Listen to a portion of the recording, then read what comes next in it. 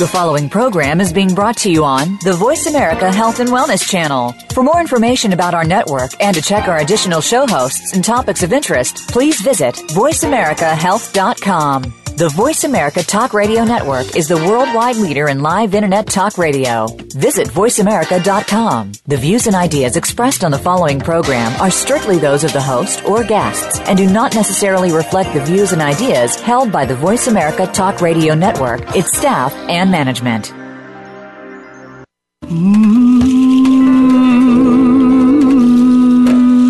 Loss helps us define our lives. By allowing our grief to matter, we discover our own strengths and embrace our authentic selves. Welcome to Good Grief with your host, Cheryl Jones. Get ready to be inspired to create a deeper life, to make your time on Earth much more meaningful. Now, here is Cheryl Jones. Hello, I am Cheryl Jones, your host, and I want to welcome you to Good Grief, where we talk each week about the transformations that can come from loss. Today I'm talking with Elizabeth Hack. Elizabeth's the founding director and editor of the San Francisco Peace and Hope, a literary arts publication. The anthology is a collection of poetry and artwork with local and international voices that offers a positive vision for peace and hope in the world. Ms. Hack founded SF Peace and Hope the day after the 9/11 attacks, and it was part of her personal grieving process since she has strong family ties to New York City. The book recently received a Gold Seal Award at the Dancing Poetry Festival held at the Legion of Honor near me in San Francisco. Welcome, Elizabeth. Well, hello. I am so delighted to be here, Cheryl. So happy to have you. And I do feel the timing is especially good because there's been, for many people around me and myself, such a press of world events in the last month or so that have got many people I know feeling in need of a response to it and kind of beat down a little bit. So I'm very happy to have you here today. Yes, well, I understand. As you said, the blog was founded the day after 9/11. And it was after the World Trade Center attacks. I decided to start a blog because my family is originally from New York City. I only spent 1 year there. My father was in the military, and we moved around a lot, but my home base was always New York City. So it was a home away from home as our family traveled quite a bit. You know, I can relate to that in the sense that I moved around a lot too, and so, however, not the same as you, I never really had a sense of home. But I can imagine if something had, if I had returned to one place many times, that would have maybe felt like my heart home. That's what happened to me. Yes. That's very profound kind of experience, I imagine. Absolutely. I've found that where I live now. I've lived in the same place now for a long time, and it has a lot of meaning when you move that much. That's to right. Feel connected to place.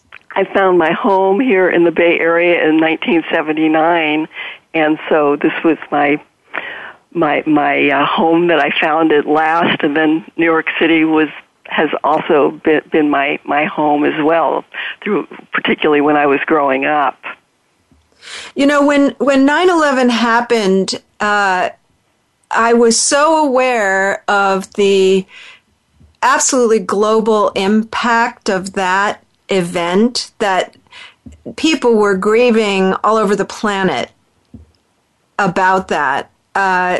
And you're a good example. You know, we're 3,000 miles away, but it didn't feel far to me, and it felt closer to, I'm sure, to you.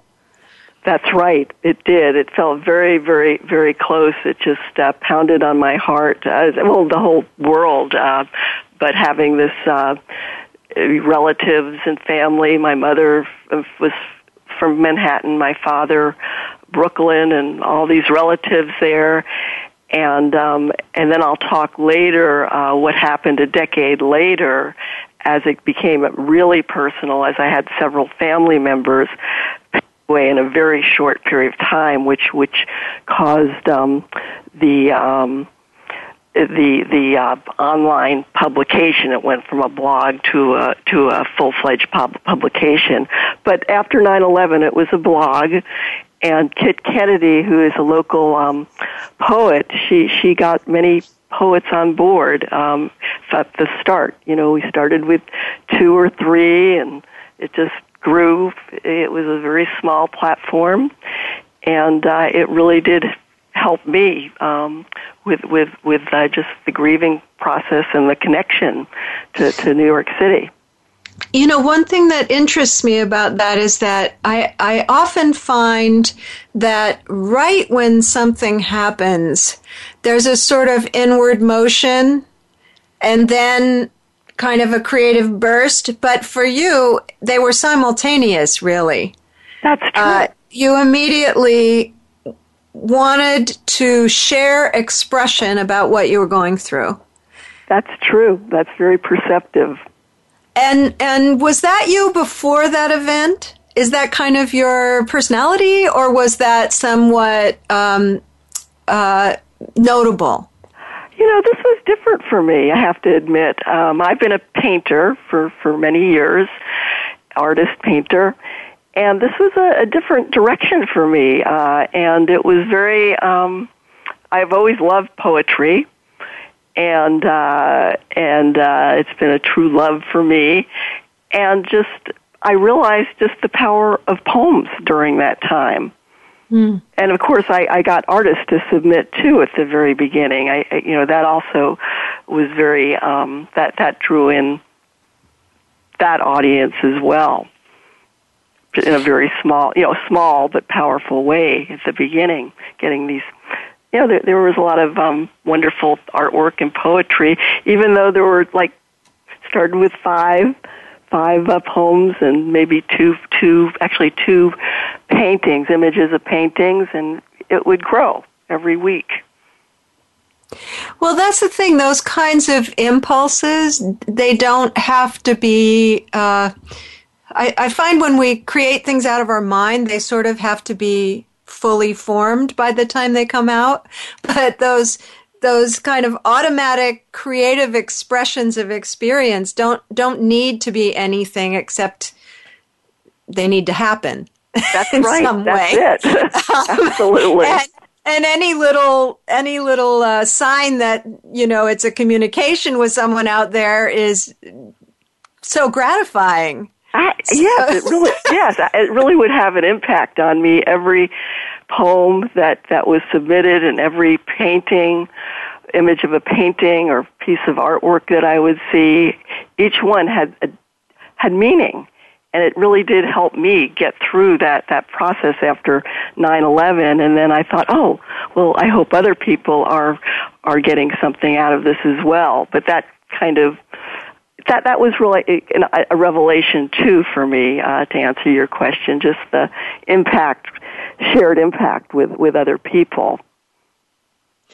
And of course, I love words, so the idea that words were offering some healing has some impact on me personally. Yes. That somehow crafting some words to express experience was tying people together. That's enjoyable to me. Let's give people a little bit of a taste of what you've done over this time. Maybe you can read the Grand Central Station. Oh, yes. Yes. So what happened was I was on the blog the day after 9/11, and I just saw this on a blog, and it was written. It's anonymous, and it was put over a missing persons flyer at Grand Central Station's memorial wall in 2001. And it reads, "Every morning I see you smiling. I miss you. We never met." Mm-hmm. And so that just that's actually started this whole process of that just hit me very hard in a good way, in an inspiring way. But it also made me think of poetry and art, and that's how. I mean, it's interesting how you can read something even very short, or see a painting, and it can have an effect. Absolutely, and what really impacted me about that is the web of connection we have that we're completely unaware of, or usually completely unaware of. The person you pass every day, the people I pass when I walk down my street that I recognize, but I don't really know them. But if there was something like that happened in my neighborhood, their absence would be felt. That's right. That's right. You don't even have to speak to someone. You just see them.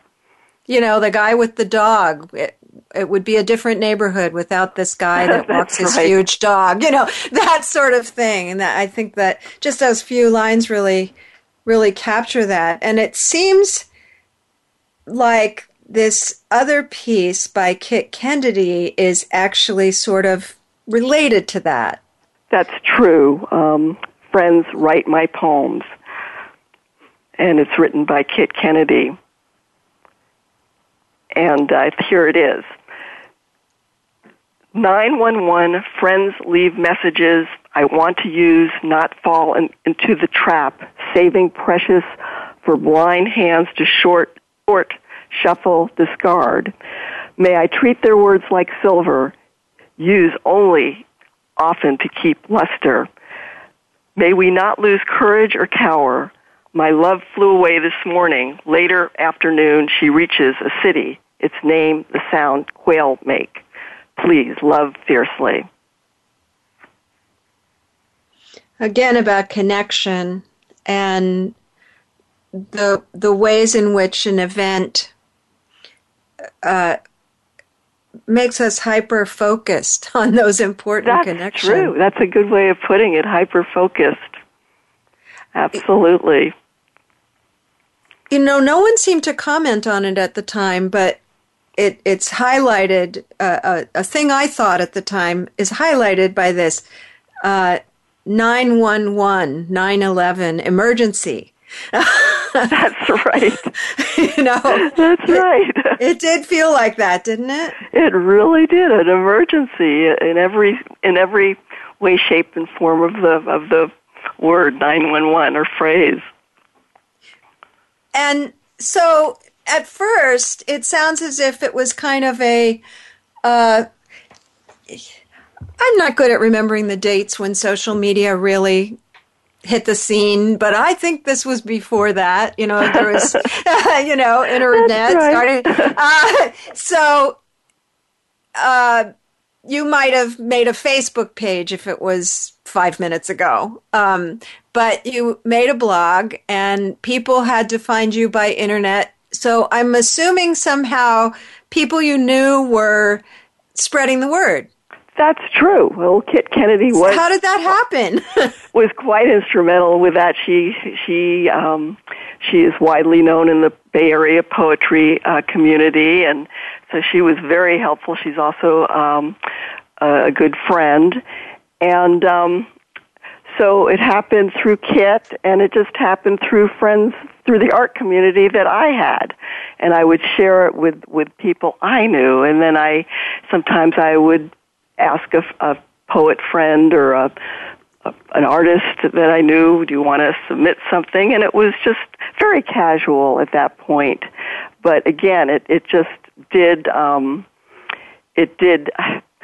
help with my grieving process with what happened with 9/11 and my family, just my relatives being there, and of course then connecting with this horrific event, worldly event in itself, just in many different ways. It was just connections that it was very new to me in that way.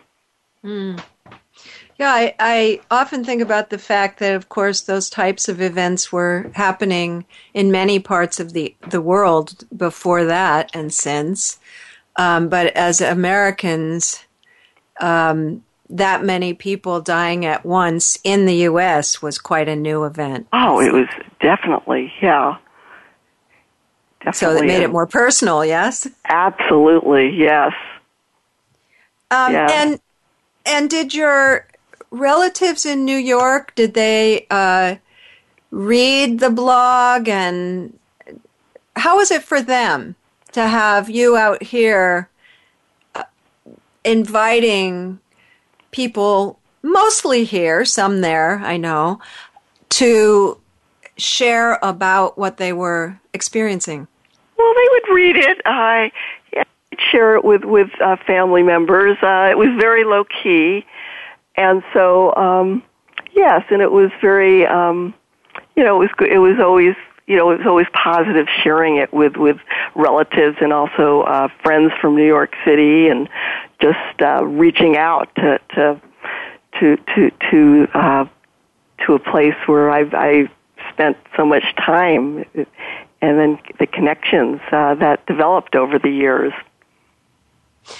And I can imagine that could have just been enough. You write a little bit about that particular event, and then it becomes less intense, dulls a little, and then that's the end of the project. But that's isn't right. What happened. That's right. That's not what happened at all.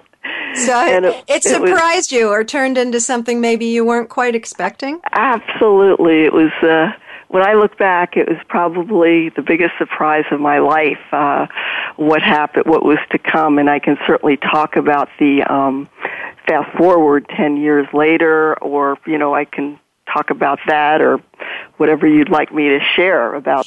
Well, we're getting close to our first break, but this idea that first it was sometimes, I'm not a great gardener, but I love garden metaphors. Yes.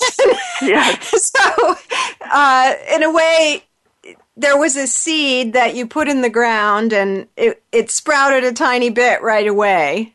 That's true. But grew over time. That's true. In a very unexpected way. You've said that a few times, very unexpected ways. Because you didn't pre-plan them? Because you didn't anticipate them? That's right. I did not anticipate when the family loss started happening what was going to happen with this blog and the effect it would have on me, and I just felt compelled to just immerse myself even more in it in a different kind of way. So let's talk about that second period of loss when we come back. It's time for our first break right now. Listeners, you'll find links to my website and social media at the Good Grief page at Voice America, to like me on Facebook, follow me on Twitter, connect on LinkedIn, etc. Please, please do, so I know you're out there.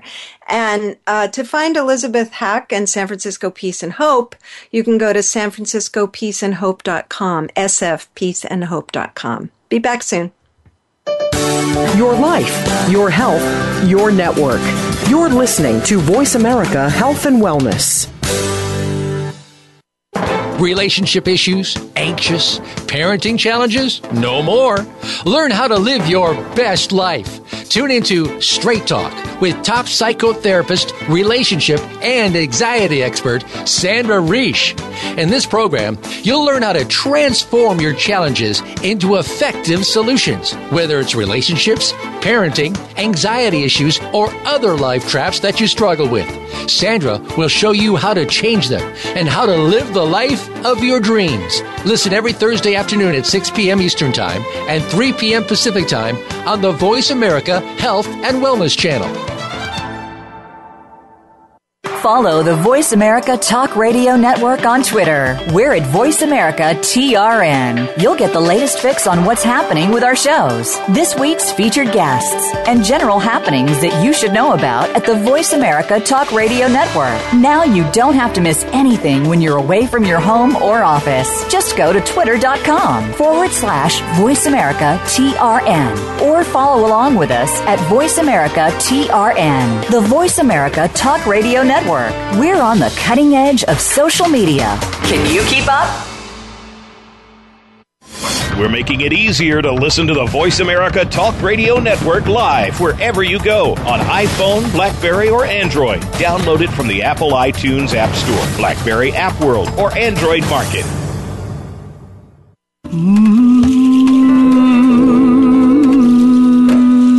You are listening to Good Grief with Cheryl Jones. To reach Cheryl or her guest today, please call 1-866-472-5792. That's 1-866-472-5792. You may also send an email to Cheryl Jones at weatheringgrief.com. Now, back to Good Grief. Welcome back. It's your host, Cheryl Jones, and I've been talking with Elizabeth Hack, the founder of San Francisco Peace and Hope, which, through the arts, seeks to find some peace and lend a voice to grief events, world events, through poetry and visual art. And before the break, Elizabeth, we were starting to talk about this second big impetus in San Francisco Peace and Hope, which was more than one, it sounds like, several losses in your family that kind of deepened your commitment to the project. Do you want to talk some about that? Yes, that's what happened. So a decade later, 10 years later, the blog is still going, but then I decided to turn into a full-fledged online publication, and I got a professional web designer. And then Al Young, he's California's Poet Laureate Emeritus, he said he would write a foreword for the publication, so he wrote this inspiring foreword that to this day he updates it with every issue. And then Kit Kennedy continued to get more poets to submit. It became more of a submission process at that point. And then Jeannie Motherwell got on board with a series of interviews, and in fact she's the cover artist for our recent book. And so, but what happened, what inspired that was first my father passed away in 2010, and of course that had a very big impact on me. But then in 2011, 2012, my mother passed away. My aunt and an uncle, and then a close cousin, first cousin, he committed suicide in New York. And what these people all had, I mean, they were very dear to me and close to my heart, but they were all born and raised in New York City. And so I started undergoing the grieving process in a whole different way when I started to receive this when this occurred, when I set it up in a different way. I wasn't expecting anything to happen. The loss and the deaths just happened to happen. Happened during that time frame, right after I got the designer and all of that. And so this is what it turned into for me, on top of thinking about the world. So the personal and the worldly, looking at the work, became one. And I've never ever been through anything like that before.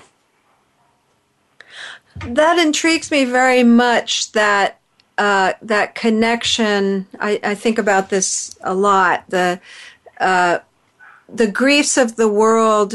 Francis Weller, who I interviewed, has the idea of 5 gates of grief, and one is worldly loss, like 9/11, like the refugee crisis, like global warming, all of that, and then personal loss and, etc. But that those are all doorways into our own experience of loss, and you got them intersected kind of without your permission away. That's right. That must have been very, jarring. Oh, it was. It really was. And to have so many people at once, and even my little dog passed away, too, during that time. It was just an unbelievable amount of loss, just right after I decided to make this commitment to turn it into this, just to a new level, this public, from a blog, a small blog, to a publication. I have an idea, and I'd like to see if maybe you feel this way too about it, that there's a way that grief connects human beings. Yes. We're all subject to losses. We handle it really differently sometimes. True.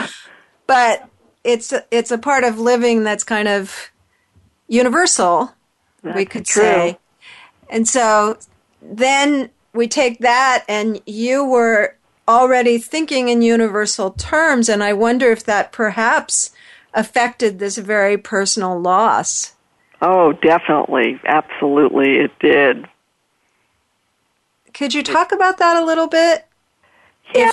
If it's possible to express. Well, let me see if I can express it, but I understand. I think I understand what you're saying.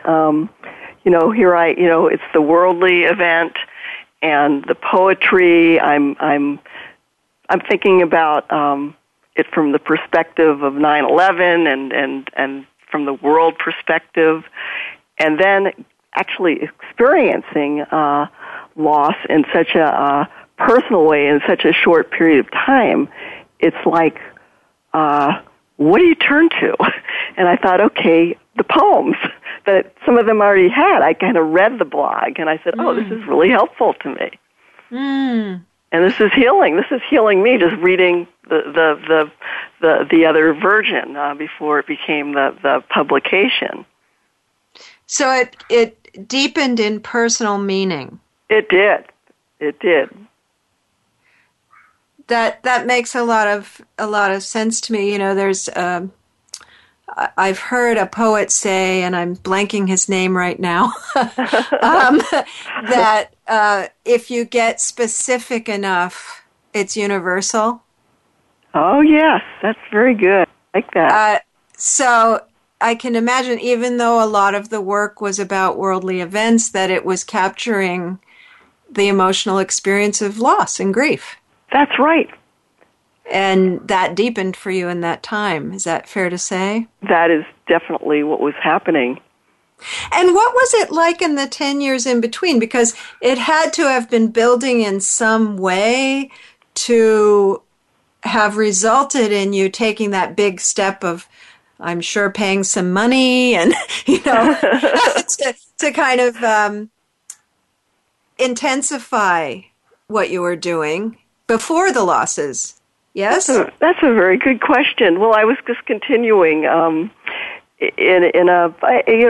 course it was about 9/11, but then I also had nature poems in there, because it also a connector of people and what's going on with climate change.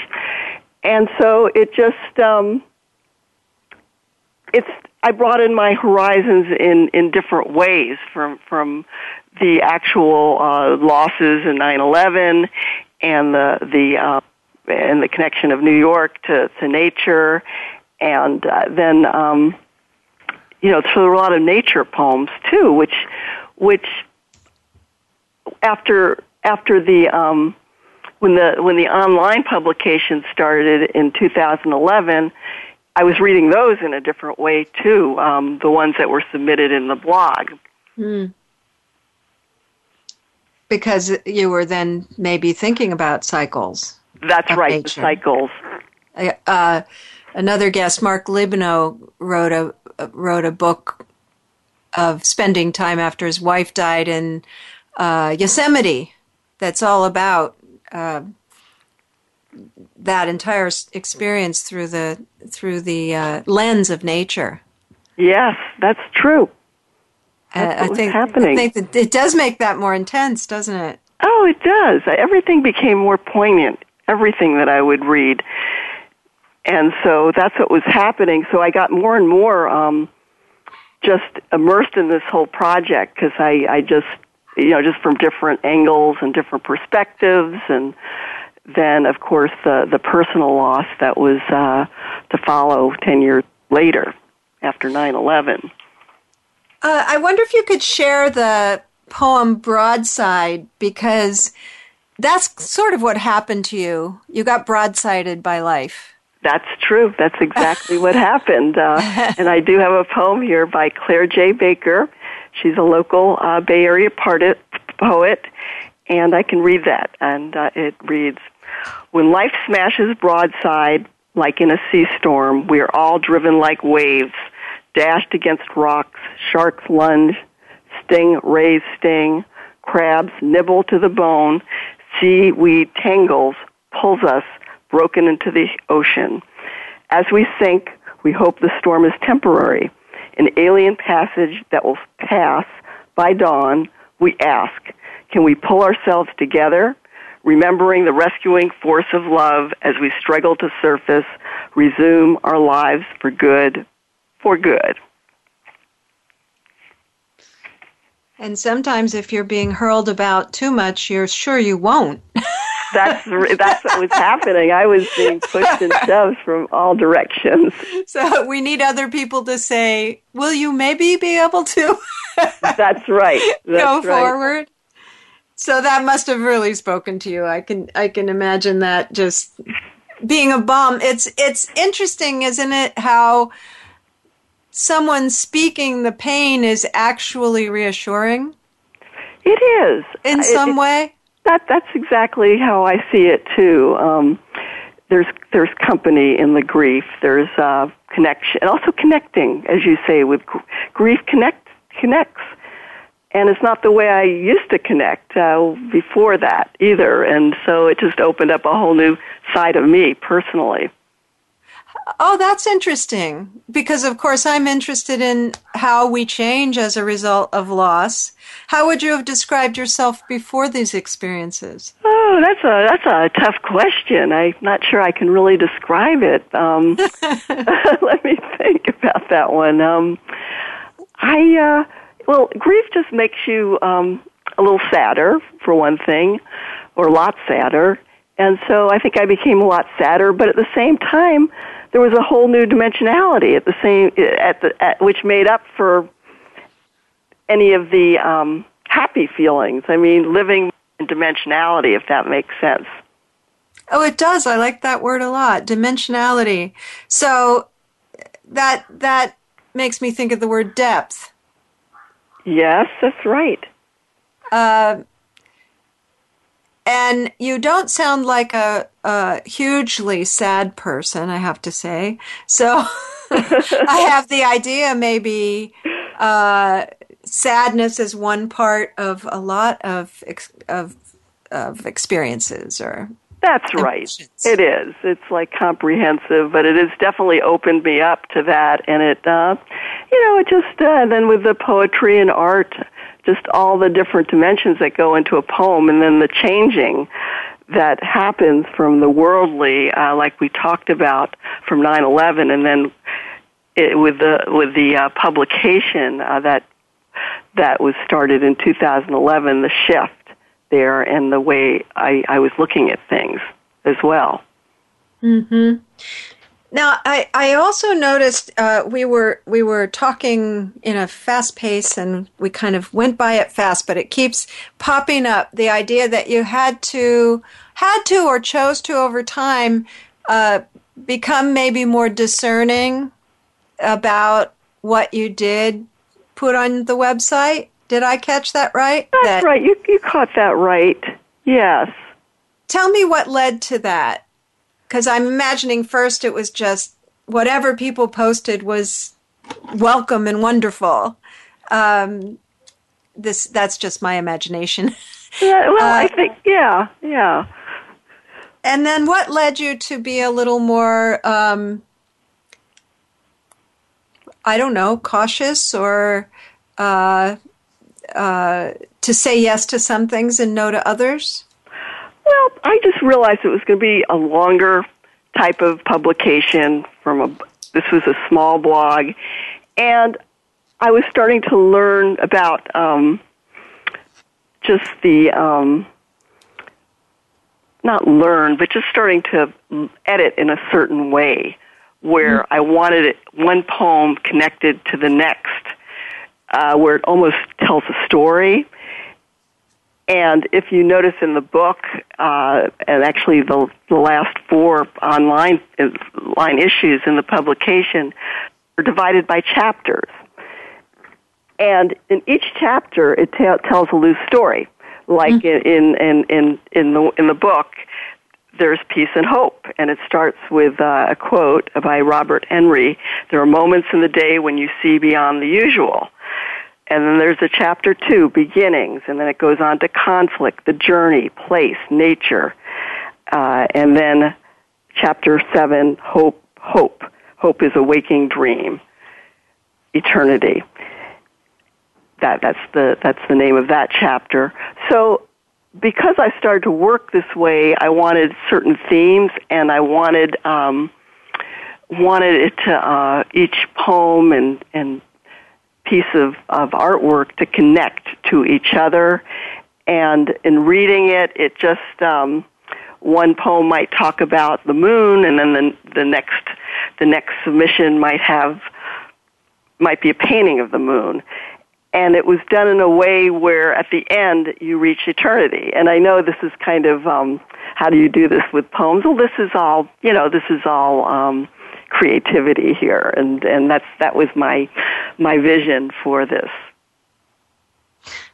That sounds like it was relatively organic, I guess is the word that comes to mind. That it just evolved over time, that you had more of an idea what you wanted to express that things would or wouldn't fit in with, more than kind of bad piece of writing or good piece of writing. But is this in the flow of what you're trying to create? That's true. That's I like what you said, definitely. But also the poems, if I got a large amount of poems that were about a journey chapter, so it was organic in that way. So you're kind of interacting with what comes to you. That's right. Submissions, and then figuring out what your viewpoint is. That's interesting, because when things start, they have a sort of free flow quality often, and then over time they kind of gain form, but hopefully not lose their heart. That's right. Oh, yeah. Never, not with this. It's just. It would be hard with poetry, wouldn't it? We've come to our second break, so we'll be back soon. But listeners, take the opportunity to go to my website or the Good Grief Host page, and you can get to my website on the page. And to find Elizabeth Hack and the San Francisco Peace and Hope Project, go to sfpeaceandhope.com. Back after the break. Your life, your health, your network. You're listening to Voice America Health and Wellness. Explore the power of natural healing with Howard Strauss. Join us each week for an informative program that'll help you learn effective healing methods using natural remedies. Howard's guests include top researchers, authors, and experts who will share their views on a variety of natural products and healing methods that really work. Tune in to The Power of Natural Healing with Howard Strauss, Mondays at 11 a.m. Pacific Time, 2 p.m. Eastern Time on the Voice America Health and Wellness Channel.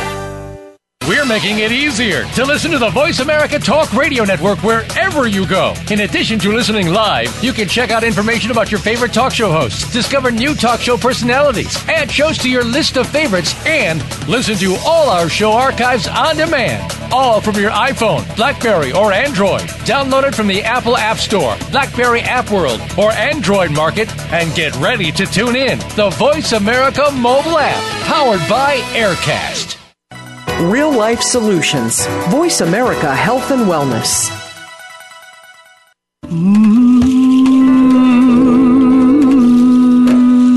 You are listening to Good Grief with Cheryl Jones.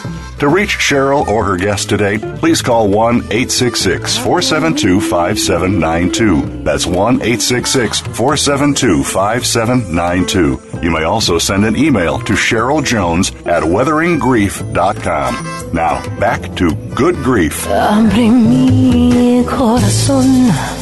Welcome back to Good Grief. I'm here with Elizabeth Hack, founder of San Francisco Peace and Hope, which cultivates both peace and hope in the face of a troubled world through the arts. And before the break, Elizabeth, we were talking about how your personal losses deepened your experience of doing this journal and of interacting with the poems, and how that has evolved over time. But I wanted to actually go back for a minute and ask you about something that I'm noticing lately, this reactive kind of phenomenon in our culture that we now are inundated with because of social media and such. And I was remembering back to when 9/11 happened, and initially just this outpouring of grief and heart. And then things became quite divided, and boy, if you said, no, we don't want to go to war, you know, in the Bay Area, we were good with that, but kind of broadly in the culture, you could really get some bad feedback for that. And there's a similar thing now, I think, with some world events and obviously the election and all of that. So I wondered if you've had any experience over the course of your time with the journal getting negative feedback for what you're doing, or sort of people not liking that your mission. Well, that is a very good question, and I'm sure there are people out there that, in fact, the title San Francisco Peace and Hope, it can give the wrong idea about the whole project. It seems it really is about grief and spirituality. Of course, spirituality is so overused, but it's supporting the literary arts through poetry and artwork. And so I have to say, the community who likes poetry and artwork, I feel very supported particularly in the Bay Area, with what I've done. But I realize there are people who are just, they're not into it, or they might look at just the title and say, "Oh, that's a San Francisco thing," yeah, and not even know what it's about. Sure. I mean, I was remembering back to being a peace activist in my early life, and how we were all called peaceniks in a very derogatory. I hadn't thought about that word for decades. But it was definitely an insult. And then, of course, we had to claim it. But people would say it very negatively at that time. So this is not a new thing I'm talking about. But you've been a little maybe protected from it by it being an expressive arts project. Do you think? Well, I think I am. Like I said, with the title, sometimes I might say it and people get the wrong idea, and then I feel like, oh, I have to explain what this is, but they still might not understand. But with the being in San Francisco and just getting that kind of feedback from the poets and the artists. It's been, maybe I've been kind of insular with it in that way, but it has been very supportive. Very supportive. We've had every annual fest now at Gallery, and it draws a big crowd. And we actually have a couple of musicians that play, and there are poets who are in the anthology that read, and also a couple of painters show their work. And Al Young has read, has presented his work at almost every event that we have. He's been quite supportive, along with Kit Kennedy and the people that I mentioned earlier. So that's gratifying. It's very gratifying. And I imagine that's like water on the ground. That it gives me a sense of how the project has had enough fuel to continue and to grow. That's true. That is so true. Sometimes things can continue in protest, but I think it's nice to have a positive direction, to have support, to have appreciation, to have participation, of course. That's right. And I'll tell you, these poets and artists, there's so much fine talent in the Bay Area, and of course we've expanded now to New York. That's the second group of people who are in the journal, and then we have someone from Hawaii, Yvonne Jane. She recently was named Teacher of the Year, and she teaches peace in honor of Martin Luther King, and she's a poet.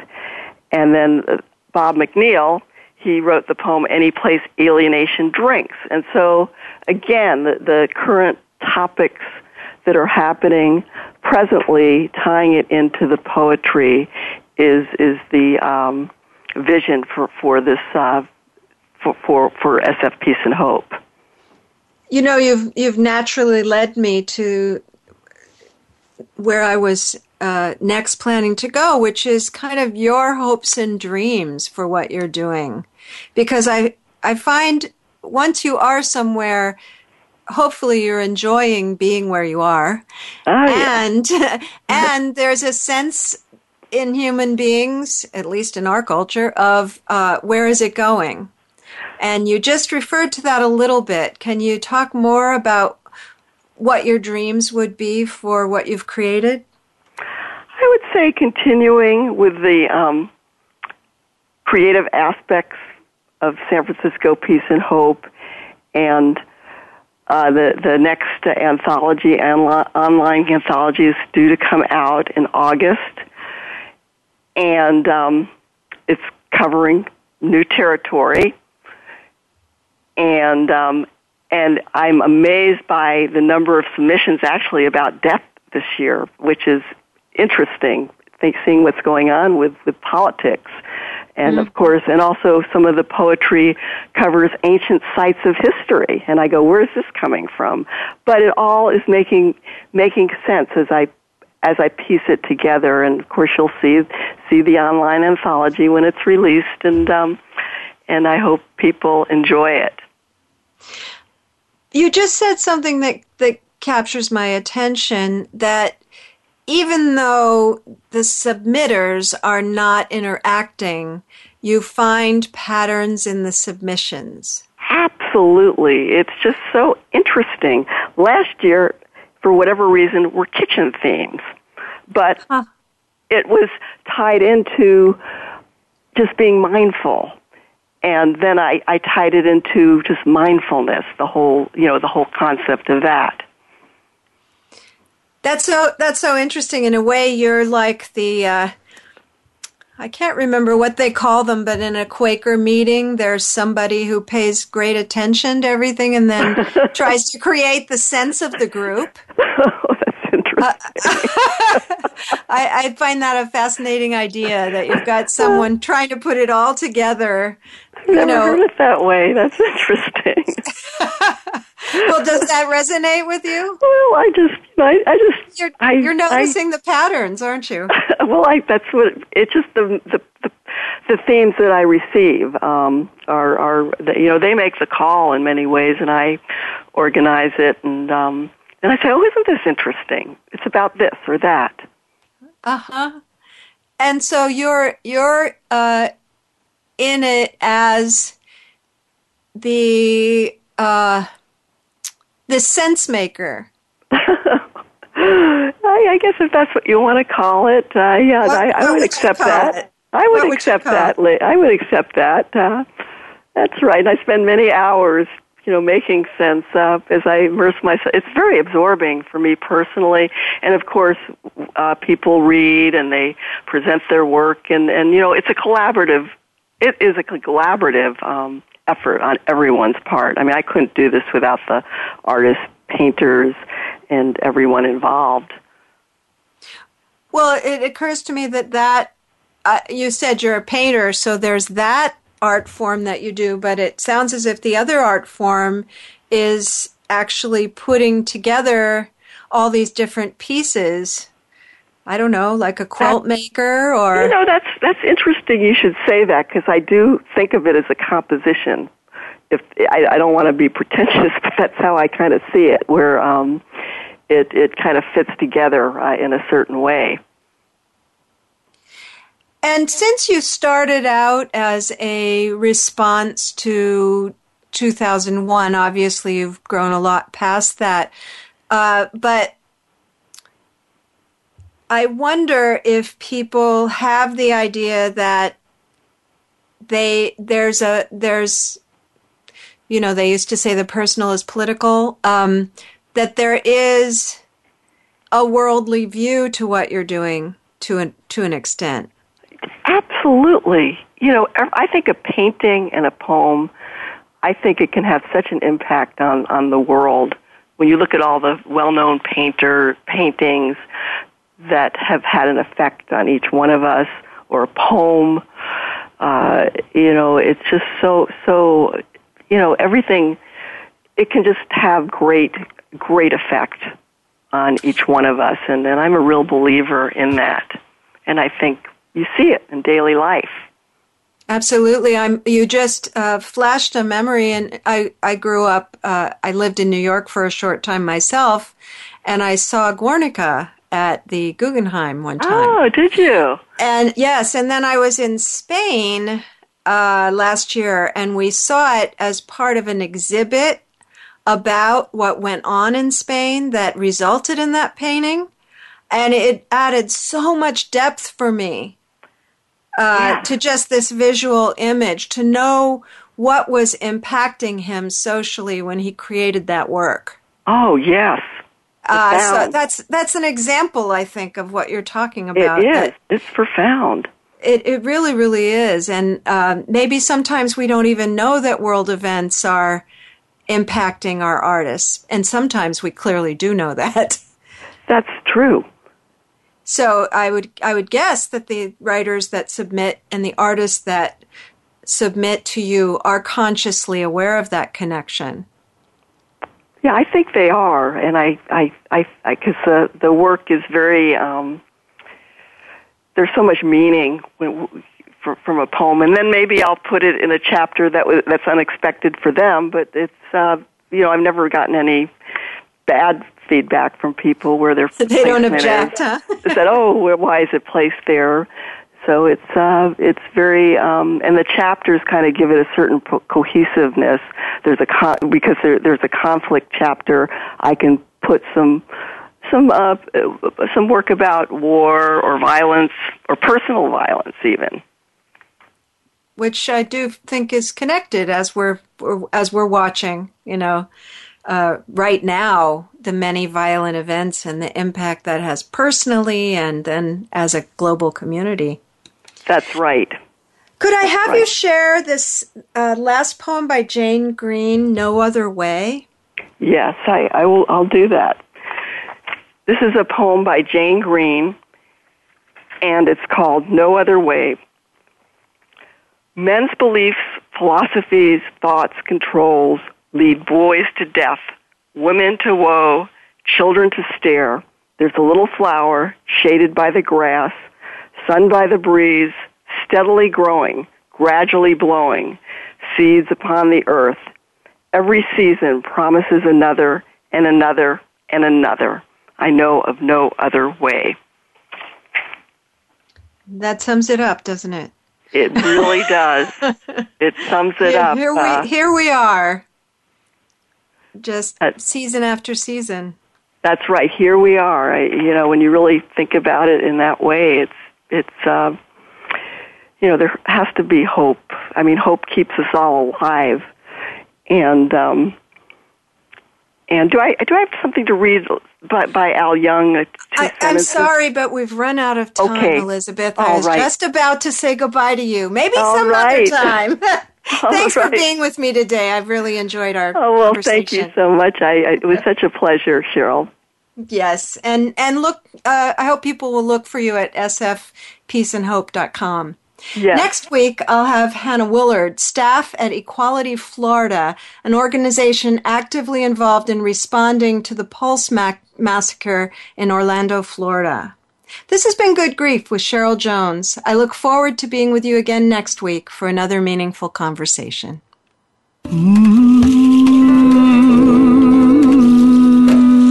Thank you so much for joining us for Good Grief. Please come back next Wednesday at 5 p.m. Eastern Time, 2 p.m. Pacific Time for another edition featuring your host, Cheryl Jones, on the Voice America Health and Wellness Channel. Have a meaningful week. Abre mi corazón.